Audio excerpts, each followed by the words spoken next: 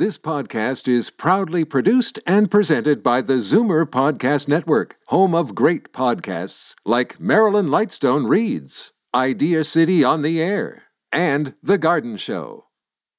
You're listening to an exclusive podcast of Fight Back on Zoomer Radio, heard weekdays from noon to 1. You're listening to an exclusive podcast of Fight Back on Zoomer Radio, heard weekdays from noon to 1.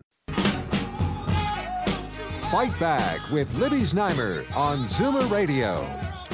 Welcome back. Yesterday, we told you about false anti-Israel propaganda in a grade 6 textbook that has been used by 800 Ontario schools for 3 years.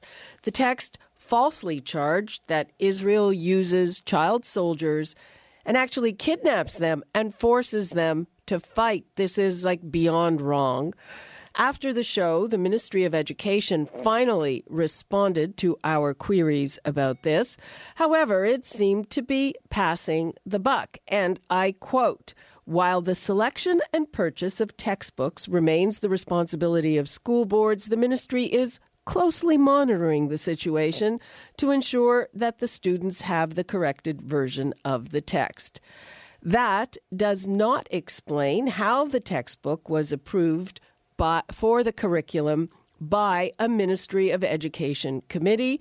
It also falls short of B'nai Brith's demand for an apology and for the ministry to make it mandatory for schools to use the corrected texts. I'm on the line with Michael Mostyn, the CEO of B'nai Brith. Michael, thank you for joining us. Oh, thank you for having me, Libby.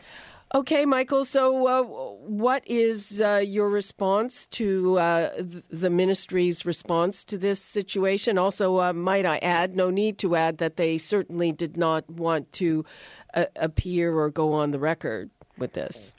So thanks for the question, Libby. My response to their response to your question is I'm very glad that they responded to you, because B'nai Brith is still waiting to hear from the ministry. So I'm really glad that they did respond to you, even if, just your criticism of the letter, and I agree with you 100%. I mean, to say in a letter that they are closely monitoring the situation is absolutely passing the buck. The ministry has a responsibility to ensure that textbooks that are being taught to children in elementary schools in Ontario have correct information.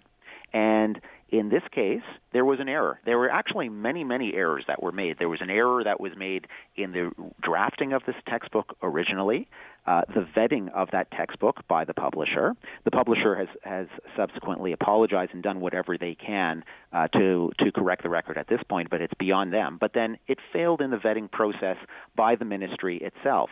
And I think also nationally, because I think it was also approved by a Canadian curriculum committee. That's correct. Curriculum Services Canada, which is the Canada Standard Agency, which provides accreditation for educational resources for all of the provinces. So you hit all of these different, through these vets that are supposed to be weeding this stuff out, this false information, they all failed in their duties. And then on top of all of that failure, it's still these textbooks are still available in Ontario schools as of today, many schools, because the ministry is not doing the right thing and ensuring that every single one of these non-compliant textbooks are replaced with textbooks that have the correct information. That is their duty and obligation to everybody in this province. They were going on in this letter that we received about a sticker. So it looks like the publisher is going to send out some kind of sticker to put over the wrong information. Does that make sense to you? Well, that's exactly what happened here. So, and this is also one of the reasons why this whole thing has just fallen apart and nobody's in compliant with putting the right information out there. So rather than recalling the books, which, listen, I understand as a taxpayer, they spent a lot of money to publish these books, and there's one page that's referring to the child soldiers. So they issued stickers, and they said, okay, let's put these stickers on top of the pages, and then the sticker will have the correct information on the page. But it was done completely through a voluntary voluntary process. And even though perhaps the ministry that's monitoring this from afar was expecting that the schools would be placing the sticker on the offending pages, that did not happen. So this voluntary process has failed multiple times now. Okay. And, yeah. Michael, so what's your take on this? I mean, you would think that this would be a case, if it really was not done on purpose, and if there really were multiple failures where they just apologize and say, we're going to deal with this as soon as possible. What do you think is going on here that they aren't? Maybe it's summer break for everybody. It's really hard. I agree with you. It's very hard to understand what's going on here, because you would think that the ministry would own up to their responsibility right away, issue an immediate apology, say, you know what, sorry for this, folks. We are going to enforce this recall and make sure that as of September 5th, when school starts, not one textbook that's teaching these lies and smears against Israel using child soldiers, which, by the way, will have an impact on Jewish children in the classroom. Can you give us a sense of that? Done that. Sorry? Can you give us a sense of that?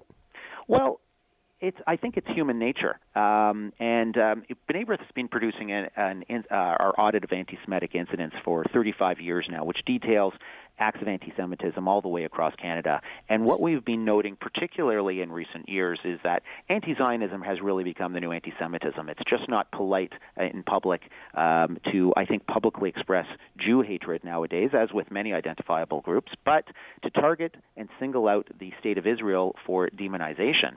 And then it has an impact on Jewish individuals.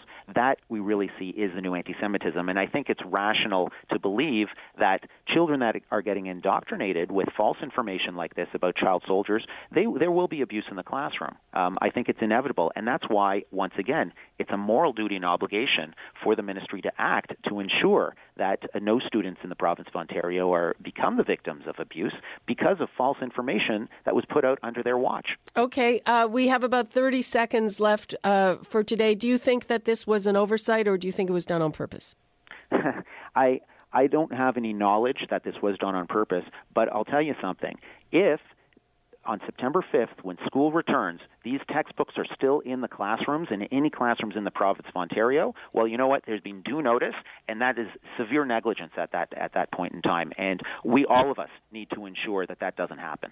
Okay, Michael, thank you. We have to follow up with you in the next day or so. I hope that you keep trying the ministry. Let's see if they respond. We will keep at them. You're listening to an exclusive podcast of Fight Back on Zoomer Radio. Heard weekdays from noon to 1. You're listening to an exclusive podcast of Fight Back on Zoomer Radio. Heard weekdays from noon to 1. You're listening to an exclusive podcast of Fight Back on Zoomer Radio. Heard weekdays from noon to 1. This podcast is proudly produced and presented by the Zoomer Podcast Network, home of great podcasts like Marilyn Lightstone Reads, Idea City on the Air, and The Garden Show.